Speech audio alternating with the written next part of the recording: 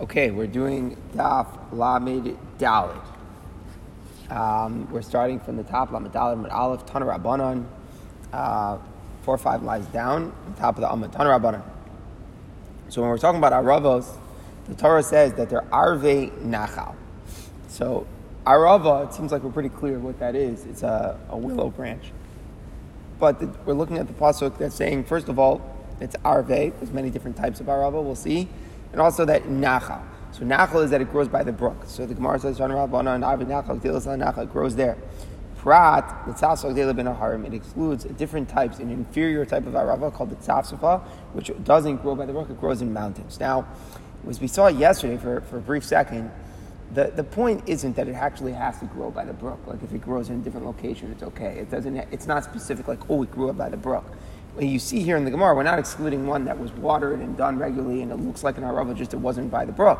What we're excluding is an inferior type of Arava which cannot grow by the brook, like a type of Tzafsafa which grows a little bit more in the mountain terrain. Okay, so it's not, at the end of the day, it's not about location, it's about type, it's about quality. Now the Gemara tries to show us where do we see, and what is the Tzafsafa, by the way, how do we know what the differences are? So we'll see coming up in the Gemara, how do we know what's a Tzafsafa and what's an Arava? We're saying it's not about where it's growing, it's just a type, so then how do you know what's a Tzafsafa and what's an Arava? So the Gemara is going to tell us about that. So first the Gemara tries to show us that Tzafsafa is really not a good Arava. So Amar Rav Zera Ma'ikra, or sometimes maybe the grammar here is Me'ekra. From what pasuk are we able to read this up? Where do we expound this in a pasuk that the Tzafsafa is considered not a good type of Arava? So the Gemara brings a pasuk. Kach amayim rabim Tzafsafa samo. It says here in the pasuk, and this is a pasuk in Yechezkel, HaKadosh Baruch Hu, just to understand the context of the pasuk is very important. The Navi is giving Musar. The Jewish people haven't done the right thing, and here it's talking about. It says that which grows by the water. Kachamayim rabim, take something which grows by the water. Okay, so that's usually a reference to Arava. The Gemara is going to explain, but then it says Tzafsafa samo. Instead, they set up a Tzafsafa. So basically, what the Navi is saying is, HaKadosh Baruch Hu told you to take an Arava, and instead, what you guys do, you took a Tzafsafa. Now, it's not literal. It's not saying, oh, you violated the mitzvah of Lulav Arava and Sukkot. It's metaphoric. It's saying, HaKadosh Baruch Hu gave you Torah, He gave you mitzvahs, He gave you the opportunities, He gave you everything. He gave you the brook, He gave you the Arava, He gave you everything ready to go. What'd you come and do? You made Tzafsafas. So basically, it's a way of saying, it's like an illustration of like a cheap, inferior knockoff. That's what you think it's Tzafsafa. It's like, the Eibishter gave you, like the Rolex, and everybody's walking around with some fake Rolexes. Like that's the point here in the Navi. So we see that Tzafsafa Samu, that they put the Tzafsafa is not considered to be the Arava. So Amalei Abaye, how do we know? Maybe who said you're reading the pasuk correctly? Maybe the end of the pasuk of Tzafsafa Samu is a continuation, which is explaining the beginning of the pasuk, and this is what the pasuk is saying. Kachamayim Rabim, take something which grows by many waters, umaynihu, and what is that? Tzafsafa. It is the Tzafsafa. Meaning, we're kind of forgetting about the context for a second in the Navi, what the point in the Navi is. But we're saying just from looking at that phrase in the pasuk, you don't see that Tzafsafa is in contrast to the thing that grows by the water. Maybe what it means is this explanation of the thing. HaKadosh Baruch Hu was saying, take that which grows by the water. Tzafsafa samu, they came and took the Tzafsafa. They placed the Tzafsafa, and Tzafsafa is the thing that grew by the water. So maybe we have the interpretation of the pasuk exactly wrong. The Gemara says, "My summer." What does it mean? In Klal Yisrael set it up, meaning the pasuk should just say, "Take that which grows by the water," and they came and took Tzafsafa or something like that. When the pasuk is saying, "Samu Tzafsafa Samu," they set up the Tzafsafa. Then the mashmos of the pasuk is that they didn't do that. HaKadosh Baruch Hu said, "Take that which grows by the water, which is not the Tzafsafa, something better." They came and they set up the Tzafsafa. So we see that Tzafsafa here is meant to be a contrast to the thing that grew up in the that grows by the water. They did not come and take that which grew by the water. Instead, Tzafsafa Samu, they came and set up the Tzafsafa. So we see it's a sense of contrast that they didn't listen carefully. They didn't adhere to what the instructions, the opportunity that HaKadosh Baruch Hu gave them. And now the Gemara expounds it just based upon Rav Zera's interpretation. Rav Zera HaKadosh Baruch Hu, I said Klal Yisrael should be in front of me like that which is taken from a place of a lot of water. Mind you, Arava, what is that Arava? Meaning I said that Klal Yisrael has the opportunity to be like the thing which Gadol Amayim the Arava. How did they set themselves up? They set themselves up to be just like the tzafsafa, meaning the Eivisha is saying, I give you all the resources, I give you all the opportunities to make yourself grow like the Arava. But instead, you've rejected what I've wanted, and you've made yourself just be like the inferior Arava, which grows by the mountains. If you think about it, if you want to embellish a little bit on the mashal, the idea of Gadol al Hamayim, the Achronim explain what's Mayim, in Mayim el Torah. Explains that Mayim is the way of Torah. So HaKadosh Baruch Hu, we're the Arava, the Jewish people are the Arava. Remember the Arava, it's an interesting idea. It's the lowest of the Daled Minim. It's the one which has no taste. It's the one which has no smell, nothing good about it. So it represents like the most basic of a Yid. Nothing special, but the basic that it can be. That's why it's representative of the lip. As David Amel says, "Va'ani tefillah," that we can always talk to HaKadosh Baruch Hu, the lowest of the low. So we have to. The one thing it needs to be is that it has to be nurtured, it has to grow, it has to grow by the water, it has to grow by the Torah. As long as the Yid is exposed on some level to grow by the water, to grow by the Torah, then he can flourish, he can turn into a beautifully green Arava. Now it's not so much there, but there's a beauty to the Arava itself. But when Klal Yisrael rejects the Torah and they don't grow by the water, and instead they're around by the mountains look like they're so strong and this and that, but L'maisa, they don't have a source of water usually by the mountains, then in that situation, then they end up inferior and they're called the tzasfa, and that's part of what the Navi is embellishing upon here. Now the Gemara says, there are those who say this whole shtickle Torah that we just said is part of the Brisa, meaning it's going to be the same content of the Gemara, so don't look for anything new, but it's going to be a question of who said it. Is it Amarama or is it the Brisa? So in the Ika Da'amri, in the second version, it's the Brisa. The Pasuk says, the Pasuk in Yechezkel, Ka'chamayim Rabim Safa Tasfa Samo, take that which grows by a lot of water, and they set up a tzafsafa. So we see that the tzafsafa is not an Arava. On that, how do you know? Maybe the end of the pasuk is explaining the beginning of the pasuk, and it's saying that HaKadosh Baruch Hu is saying take that which grows by a lot of water, and that is the tzavsafa. And the Gemara responds to that in Kain Ma'asama. What would it mean that they set it up? If it's an explanation, it wouldn't say and they set up the tzavsafa. Clearly, it must be that it's a contrast that they did not take that which grew by a lot of water. Instead, they set up a tzavsafa. And on that, Amar Bavo, Amar Kodesh Baruch Hu, Ani Amarti Sheyisrael Lefanai Kekach Hamayim Rabim Amani Arava. I said Klal Yisrael should be in front of me, like that which grows in a place of a lot of water, which is an Arava. They ain't some Lafran Ketzasva Shabaharim, but instead they reject the opportunity and they make themselves just like the tzavsafa, which grows by a lot of mountains. And again, this is exactly the same as the first version. The only difference is whether it's part of the Brisa that the pasuk is there, or Reb Zeir was the one who brought the pasuk. But either way, the Gemara is being shakal b'tari, going back and forth on the pasuk as the source that the tzavsafa and the is not considered to be the real source, the real arava. And now, practically for us, when the Torah says take arvi nachal and sukkahs, we know you should not take tzavsafa. That's not considered to be the real type of arava. So now the Gemara wants to help us understand how in the world do we know what is an arava and what is a tzavsafa. And again, intuitively, you might say, as long as it's not by the brook, then it's not an arava. However, we know that's not true. We learned yesterday that it doesn't dafka have to grow by the brook. It's a type of species. So how do we know which one? So the answer is arava, kana shela adam. It has a red stem. So a lot of times you don't notice this. A lot of times you might, right, because it's covered up by the leaves. That's one. And second of all, is that it's kind of like the same thing with the green esro. Is that as long as it would turn red, it's okay. It doesn't actually practically have to be red. It has to be the species where the stem would turn red. A lot of the aravos rather that we pick are still a little bit more mature, and they would if you would leave them out in like some exposure, leave them on the counter, leave them on the sun. Sometimes by the end of sukkahs you can see it in the arava. Usually you don't even notice it because the leaves are already black and everything. But there is something about the redness. There's a redness to the arava stem. Okay? The leaf has to be mashach. Mashach means it's not a circle, it's an oval. Upia chalak. The edge of the leaf has to be smooth. And it's not serrated. It's not sharp. It's smooth. Whereas the tzavsafa, it doesn't have these three things. Number one, the stem is whiter. For Allah shala agul, the leaf is circular. And the third variable, upia domet lamagul, the leaf is serrated. It has like a sickle, like where it's got different sharpness on the serrated. It's like a sickle. It's got these teeth pointing out on it. So those are the three differences. As the Gemara, is that really true? Here it seems like we're saying that all three of these variables need to be there for it to be an arava. So presumably, if you don't have an arava which has all these three things, it's not a red stem, it's not an oval leaf, and it's not a smooth one, then it's not going to be good. But it says in a brisa, doma lamagol, if it's rated like a sickle, kosher, it's kosher. Doma masar, if it's rated like a saw, pasul, then it's no good. So basically, we're saying that the difference is whether with the way that it's got these pointy teeth.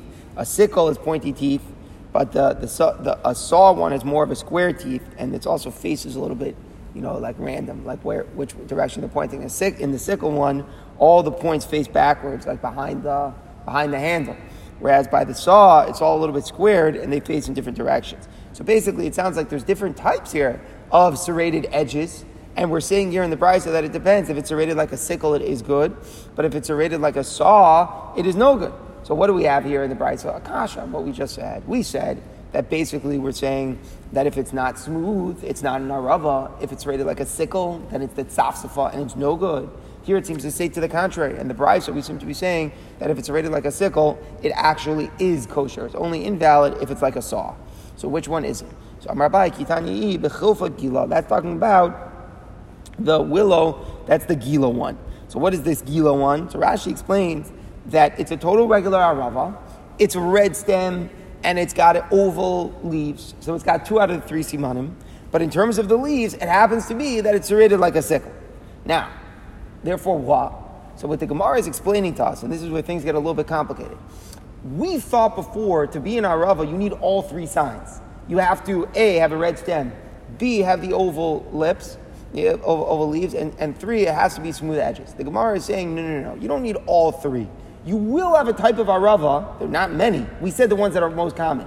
There will be types of arava which have the oval leaves and red stems, but won't necessarily have smooth edges, and those are kosher. And those are like this example, this min, chofa gila, the gila one, that one's kosher.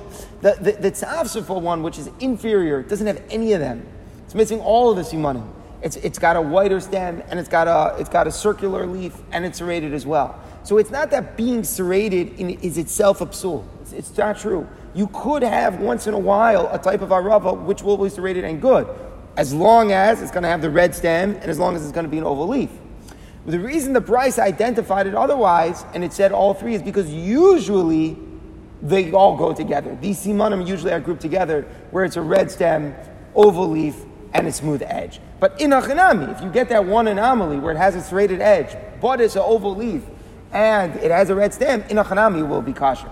So it's a little bit confusing that the brisa before identified the tzafsafa versus arava with these 3 simanim. That's the usual simanim, but in achanami, if I get one which only has the 2 out of the 3, it has a serrated edge, but it still has those oval leaves, and it has the red stem, in achanami it would be good. And that's the one anomaly, like the Gemara is describing, as the chofa gila.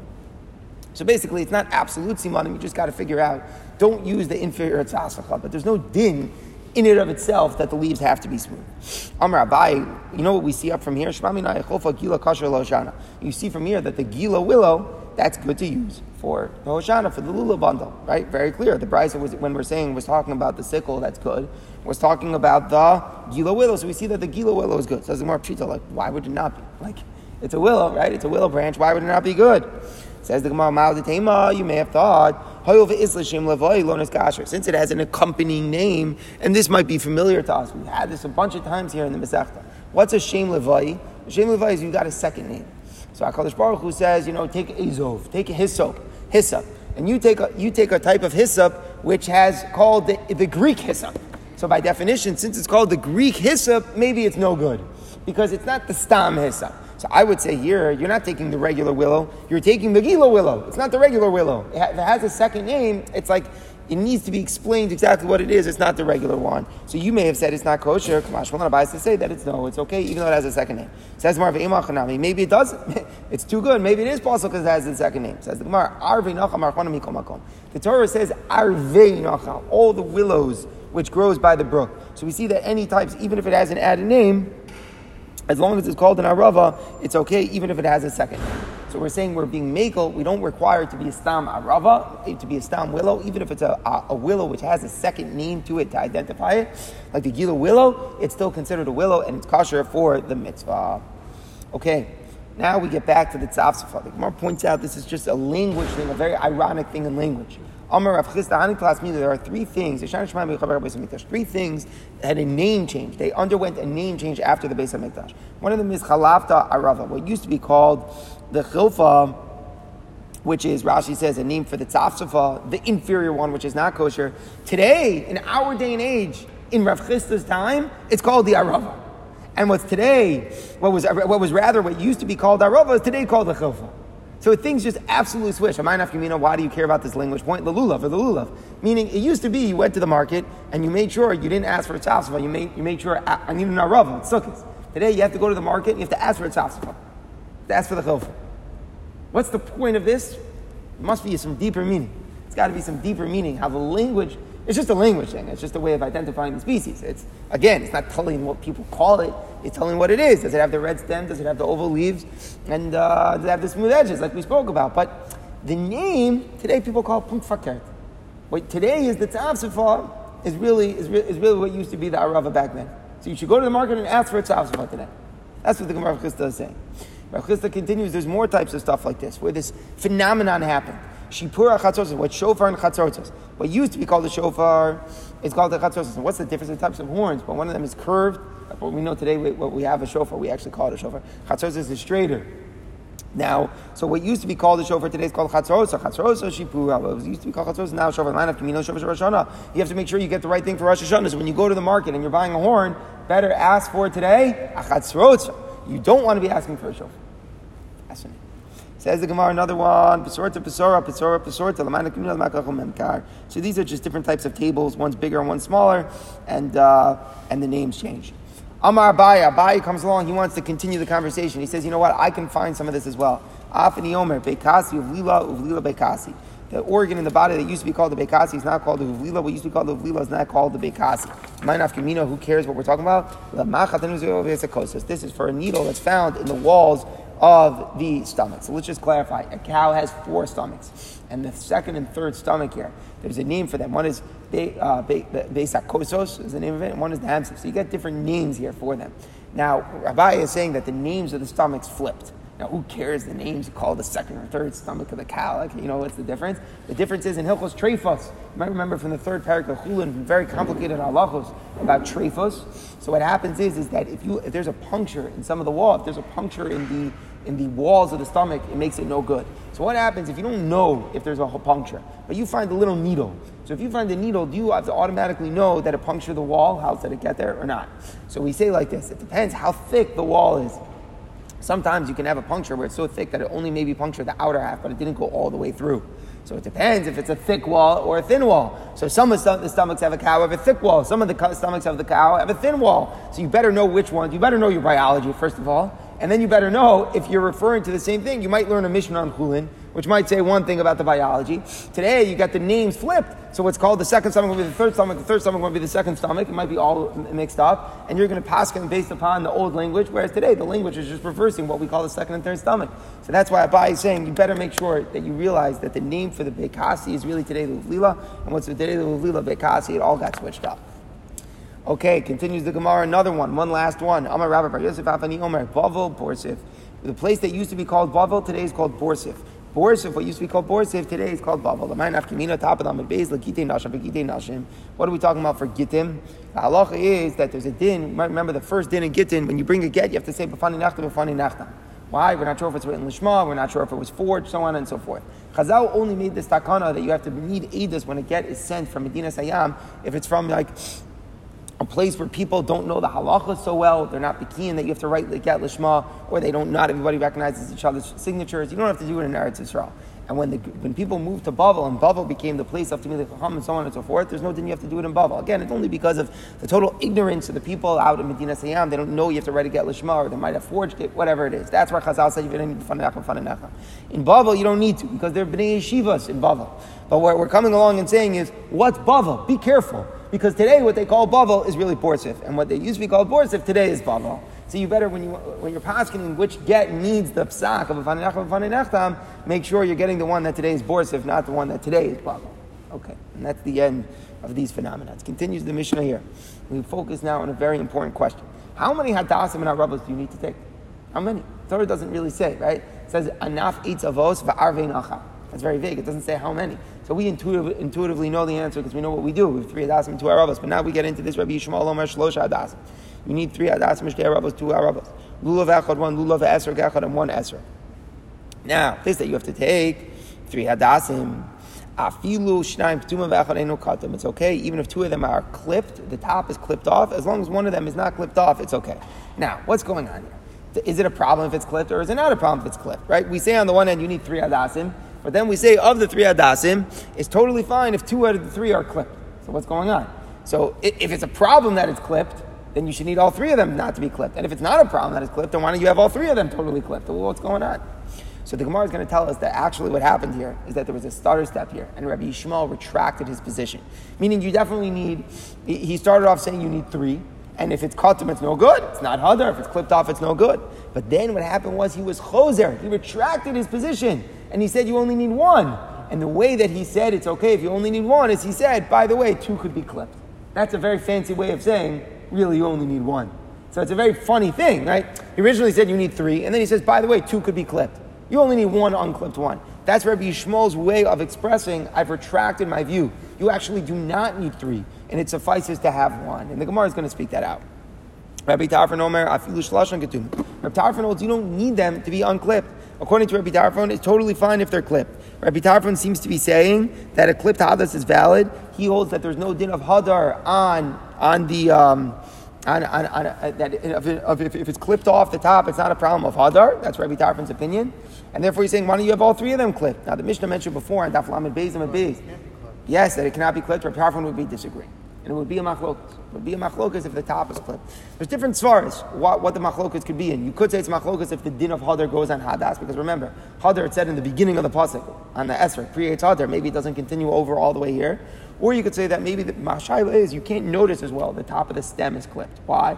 Because what covers the whole thing? The leaves. Remember, when you're talking about hadasim, it's totally hugged by the leaves. You only see the leaves, right? You barely notice the stem. So maybe it's, even if the top of the stem is clipped, you don't notice it as much. It's not a problem. Some Rishonim say that's svara. The nafkamina is, what would Rabbi Tarfon say about a clipped harav? That's a very interesting Rambam.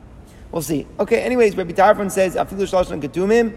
He's saying you need 3, but even if they're all clipped, that's okay. Rabbi Akiva Omer, the same way lulav and esrog are 1, kachadas echad arava achad, so too only 1 hadas and 1 arava are required. He holds that all of them are compared to the esrog. The Torah clearly by the esrog it's only 1, pre-eitz hadar it's in the singular, so too you only need 1 for the rest of them. Okay, fine, very good.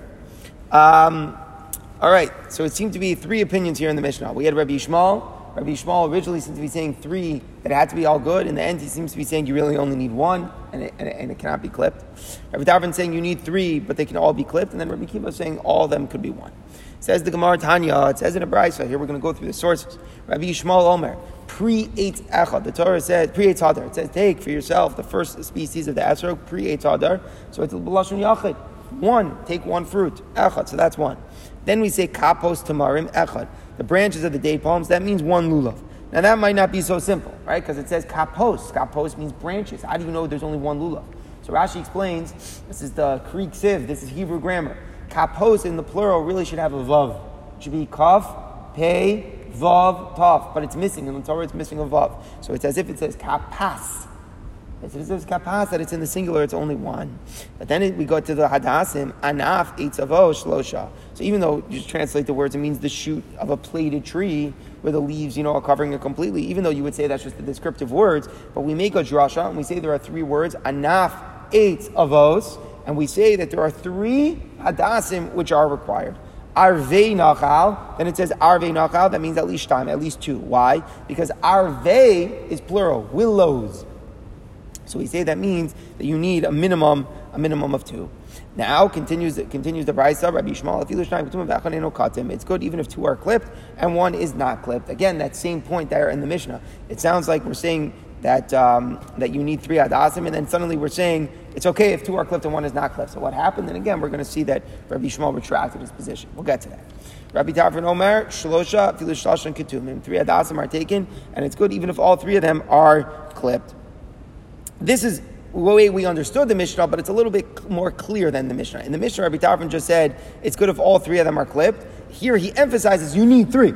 meaning you need 3, but it's okay if all of them are clipped. Rabbi Tarfon doesn't hold that there's a problem with a clipped hadas. Then we get Rabbi Akiva. Rabbi Akiva Omer, Yeshim Shululav Echad V'Esrog Echad, just you only need one lulav and one esrog, and everybody agreed to that point. Kach Hadas Echad Arava. So too, by the Hadas and Arava, only one is required. Amalo Rabbi Lezer. Rabbi Lezer said to him, now, the Girsa here is a little bit funny because where Rabbi Lezer is going to say a statement which has nothing to do with what anyone was saying. He's just going to make his own point. So there's some people take out the Girsa. Anyways, Rabbi Lezer now is talking. Very fundamental question. You might think that the esrog should be tied together with the other species in one bundle. Meaning, we know that you take the other species together in one bundle. How do we know? So we've had a machlokas about it. Either lulav tzarech eged, and the word ulakachtem means that it should be taken by aguda, that's Rabbi Yehuda, or it's a beauty, it's a beautification of the mitzvah to take them together in a bundle. So I might say, if you're taking them together in the bundle, take all of them together in the bundle, the esrog as well. So Amri, to say that this is not true, you answer, L'chinemar, is the language of the pasuk pre-eitz hadar, v'kapos tamarim, does it say take the hadar fruit and the branches of the date palm? It does not say that. There is no vav which connects them. It does not say take the esrog and the branch. It says it without the vav. It's as if it's like a comma, but like a break. You're taking the esrog, not and the lulav. You're taking the esrog, and then you move on. You take the lulav, and then what does it say afterwards? It goes on to say, so bottom line is, there's a vav which connects the aravos and the hadasim to the lulav, and those vavs mean that it's taken together. Whereas there's no vav which connects the esrog to the lulav, and that's how you know that the esrog is taken independently. It's not taken together with the other ones. Okay, that's the important thing. So again, the pasuk, there's no vav between the esrog and the lulav. There is a vav which connects the adasim and the aravas to the lulav. Fine. So now we get the famous vart they say about the Beis Yosef still brings a whole thing that you have to hold them together. There's a whole thing in the Beis Yosef about a dream of somebody. You saw a dream on Sukkot night about somebody writing Hashem's name where the Yud Kei Vav were all together, and then the Hey was off to the side. And he started screaming at him in the dream. He says, "What are you doing? You're writing Hashem's name wrong." But obviously the Hey has to be next to it. He didn't understand the meaning of the dream. He said he got to shul the next day, and he saw people who were just picking up the esrog like this and holding in one hand and picking up the lulav in the other hand, but they weren't holding them together. So he says, "Now I know pshat in the dream." This isn't a Beis Yosef. It's not like it's in the Beis Yosef, not the source of Shulchan Aruch. He says, I saw a pshat in the dream that even though the Gemara darsh that it's not bound together in the bundle, you have to hold it together. So the Chafetz Chaim said, a very famous Chafetz Chaim, he said pshat that we know that the esrog is the most beautiful yid, right? The one that tastes good and gives off the good smell, the beautiful yid. So he basically says that the Indian is that he's meant to do kiruv, he's meant to affect positively, to inspire the other types of Jews. So on the one hand, you're not bound together with them. You don't live with them. You're distinct. You're apart. You're not ba'aguda achas with the rest of them. But you have to be held together with them. You have to go over to the bundle. You're right next to the bundle. That's the mahalach. That's the kiruv. That was the Chafetz Chaim's insight into all of it. But the simple interpretation is that, again, like just as the Shem Havai, each of the 4 letters, each here of the 4 minim correspond to one of them. These things are a little bit, the deeper meanings are a little bit beyond us. But there's a lot going on. It's not like a simple thing. When you're doing the Na'anuim, you see, somebody shuckling with deep concentration and sukkahs with this. There's a lot to think about. Not that I know what it is, but a lot is going on with the Shem Havaya and the Dalaminim, as we see over there in that story. At any rate, now the Gemara moves on to a very yesodistic question in the Brisa. Uminayin Shem Akvin Zeh. How do we know that the 4 species are ma'akiv? You should take them. It's like ulakach tam. The taking should be tam. Tam means complete. It has to be a complete taking. Can't be incomplete. It has to be complete. So what does that mean? It has to be a complete taking. Some Rishonim learn it means that you have to have all 4 species. If you don't have all 4, to take 3 is worthless. Meaning you're not makayim the mitzvah with 3. You don't make a bracha if you only have 3. That's the pashut pshat. Some Rishonim learn that it means you have to take all of them together. Meaning, let's say I took the esrog and I put it down, and then I took the lulav, I picked it up and I put it down, and then I take the hadas and I put it up. That's no good. I have to take them all in my hands together. Some Rishonim hold you don't have to. You can take them one after each other. You just have to take all 4. It's mamash machlikas halacha l'maisa. You can say it in the Ramam. You say in the Beis Yosef. A big question about whether you have to take them together. It's a question of how to read this line in the Gemara. Now the Gemara gets back to Rabbi Yishmael. Rabbi Yishmael first said that you need 3, and then he said that 2 of them could be clipped, and it's okay if only one of them is unclipped. So the Gemara says, Rabbi Yishmael manav shachish leimin bai. If he requires adasim to be whole, libai namikulu, so then all of them have to be whole. Iloba ishlimin. If he doesn't require them to be whole, if he's okay with clipped ones, afilu chanamilo. then we shouldn't even require one of them to be whole. So what's going on? Rabbi Shmuel is saying 3, and then he's saying 2 of them could be clipped, one of them can't be clipped. So what's going on? Rabbi Shmuel retracted. Originally he held you need 3, and then he would hold you need 3 of them to be unclipped. Now he's chayzer, and he says 1 is enough, but that 1 hadas has to be complete. Again, it seems very strange why Rabbi Yishmael did that, right? He comes along and he says, by the way, now I hold 2 of them could be clipped. Why didn't Rabbi Yishmael just come along and say, I'm chayzer that you need 3? Right? That would have been a simpler way of saying it. That seems to be a little bit strange. And it seems the Rishonim say a big chiddush, that it's still lechatchila to have 3. Even when he's choser and he says really you only need 1, it's still better to have 3, but since it's only better, then you could have clipped ones. But it's a strange idea. It seems like the Maskona, very clear, Rabbi Shmuel only holds you need 1. How do we paskin? Amar V'yud Amar Shmuel, halakha Rabbi Tarfon, the most lenient opinion. That why? They could all be clipped. Rabbi Tarfon held there's no din of the hadar requiring them that they can't be clipped. Again, either there's no din of hadar b'chlal, or it's not against the beauty if the top of the stem is clipped because you don't see it as well. The halacha is like Rabbi Tarfon, a clipped hadas is kosher, not like a clipped lulav. Says the Gemara of Shmuel l'taimei. Shmuel told people who sold the hadasim. Now these people, it seems that they were being bad with the prices. They had a monopoly. You know, I don't want to say anything bad about the vendors today, but it doesn't seem like things have changed so much in our time. But the people were selling hadasim for exorbitant prices, way too much. So Shmuel threatened them. He said, Ashru Zabinu, sell them the right way, sell them for cheaper. V'lo, if you don't, I'm going to teach in this year that the halacha is like Rabbi Tarfon. And therefore what? Clipped hadasim are good, and now everybody's not going to need you as much. You're all busy selling unclipped hadasim and charging a fortune for it. I'm going to tell everybody that clipped hadasim are good. And now you're going to be down. So make sure you put the price down. So Shmuel said, halacha is like Reb Tarfon. It's consistent because he was willing to put his money where it is. He would have taught publicly halacha like Reb Tarfon. He says, my time. But why is Shmuel threatening them with Reb Tarfon? Either Mishun Meko because he's more Meko, so it would be a very effective threat. But maybe Shmuel doesn't really hold like Reb Tarfon. And he's just saying he's threatening them. If that's what's going on, Rabbi Akiva to make out face. Shmuel should have threatened them with Rabbi Akiva. Akiva's even more lenient. Why? Rabbi Akiva holds you don't even need 3. Rabbi Akiva holds you even 1 is okay. So if Shmuel was just threatening them with words and he wasn't going to follow through, he shouldn't have threatened them with Rabbi Tarfon. He should have threatened them with Rabbi Akiva. Must be that he wasn't just threatening them with empty words. He was telling them what he would have actually have done. He would have said, halacha is like Rabbi Tarfon because the halacha is like Rabbi Tarfon. You do need 3, but they could be clipped. So the Gemara is saying, we see from here that Shmuel is l'shitas. So the Gemara says, no, that's not necessarily a proof that Rabbi Akiva, that Rabbi Shmuel actually goes like Rabbi Tarfon. Maybe he was just threatening them with words. Really, the halacha is not like Rabbi Tarfon. He was just threatening them with words. Why didn't he threaten them with Rabbi Akiva that 1 is okay? The answer is, it's very easy to find clipped ones, even if to find 3. But it's hard to find 1 unclipped one.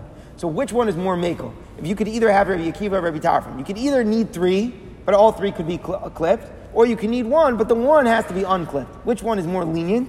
It's more lenient to say you need 3 that could be clipped. Because it's very easy to find clipped hadasim. You'll find them all over the place. To find an unclipped one, complete one, that's hard. So that's why maybe really it was just an empty threat. Maybe really he wasn't passing like Reb Tarfon.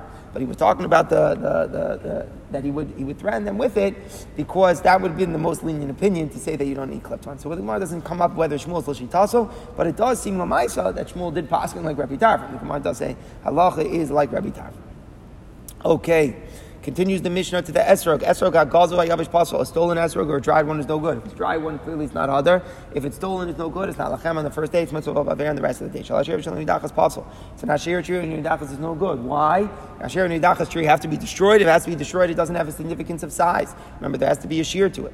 Shal arla pasol. If it's an arla tree, it's no good. What's arla? The first 3 years, the fruit is asr b'hana. You can't take the esrog from an arla tree. Not only should you not take it, if you take it, it's possible. We have to figure out why. Because when you do a mitzvah, you're not having hana. Mitzvah's la'alei hanus. So why is it that the esrog from the arla tree is no good? We'll have to learn all about it tomorrow. Shall truma tamei apostle. If it's a truma one which became tamei, it's no good. Again, we have to see what's going on in the Gemara. Basically, it seems like there's something about an esrog where it has to be like suitable for eating, it seems like. And if there are all these cases where you can't eat it for some reason, it appears the esrog is no good. We have to understand why. So truma tara, if it's an esrog of truma which is tar, lo yita lechatchila, you shouldn't take such an esrog. V'im nata, but if you did, it's okay. And the Gemara will explain what's going on. Again, we have to understand, is it for kohanim, non-kohanim? How exactly do we understand this end of the Mishnah? The Mishnah is saying truma tamei is no good. Truma, if it's tar, it's lechatchila, it shouldn't be done, but if you do, it's okay. Shal demai is questionable whether it was tithed. V'Shamai posing v'Sil mashir, and it's machlokas b'Shamai. So we'll see again in the machlokas in the Gemara what the variable is. It's hard to understand this without understanding what the issue is. So Ma'aser Sheni b'Yushalayim. Ma'aser Sheni, some years, the Ma'aser, you take up you take up a tenth, and you take the fruits to Yerushalayim and you eat it there. So let's say you take up the esrog of Ma'aser Sheni, so it's in Yerushalayim, lo yitol, l'chatchila, it's better not to take it. If you do take it, it's okay. We're going to see what the issue is. Is it an issue of whether you're the owner? You're not fully the owner, you can't do whatever you want with it. You only have taken Yerushalayim, or maybe an issue of the edibility. We'll see again tomorrow. But the Mishnah here is saying that it's not l'chatchila to take the esrog of Ma'aser Sheni, but if you did, b'diavad, it is kosher. It's a big question. Does the Mishnah mean it's okay only if you take it in Yerushalayim? Or does the Mishnah mean if I take it in general, it's kosher because it could be in Yerushalayim? This, again, we'll have to explore tomorrow when we understand better what the issue is. Also, chazazis arubos. We have psul chazazis. Chazazis means like little boils. So it basically, there's some sort of blemishes. There's some thin boils that are growing around the esrog. So the question is, what happens if it's on most of it, or nitla pitmaso, the pitum is removed. So we know the pitum is on the top, right? That thing that grows out of the top. So it was there, and then it fell off. This is obviously the most of everybody knows this, that you can buy an esrog without a pitum, buy an esrog with a pitum. Buying an esrog with a pitum is very dangerous, because if the pitum falls off, it's no good. Some pitums fall off naturally while it's on the tree, those are fine. But if it was picked and it has the pitum and then it falls off, that's what the Mishnah here is telling us there's an issue. Or niklaf, if it was peeled, nistak, it was split open. Nikah b'chasar kosher, if there was a puncture and now it's missing a little bit. In all these cases, possible. It's no longer considered complete or hadar, and it's no good. Whereas in contrast, so chazaz al miyuto, if the boils are there but only on a little bit, nital ukso, the bottom, the ukitz is the bottom of the esrog, the stem is removed. Nikah b'chasar kosher, there's a puncture but nothing was removed. Meaning, let's say somebody stuck a needle in the esrog but nothing was removed. Kasha. Esrog kushi pasal. An Ethiopian esrog is no good. What is this esrog? What is this talking about? So Rashi says that it's grown in Ethiopia. It is a darker thing to that. It's a darker location, and it's not considered to be hadar. Ayar kakarti. Let's say it's green, just like a leek. It doesn't have any yellow to it. Rabbi Meir says it's good. Rabbi Yehuda says it's not good.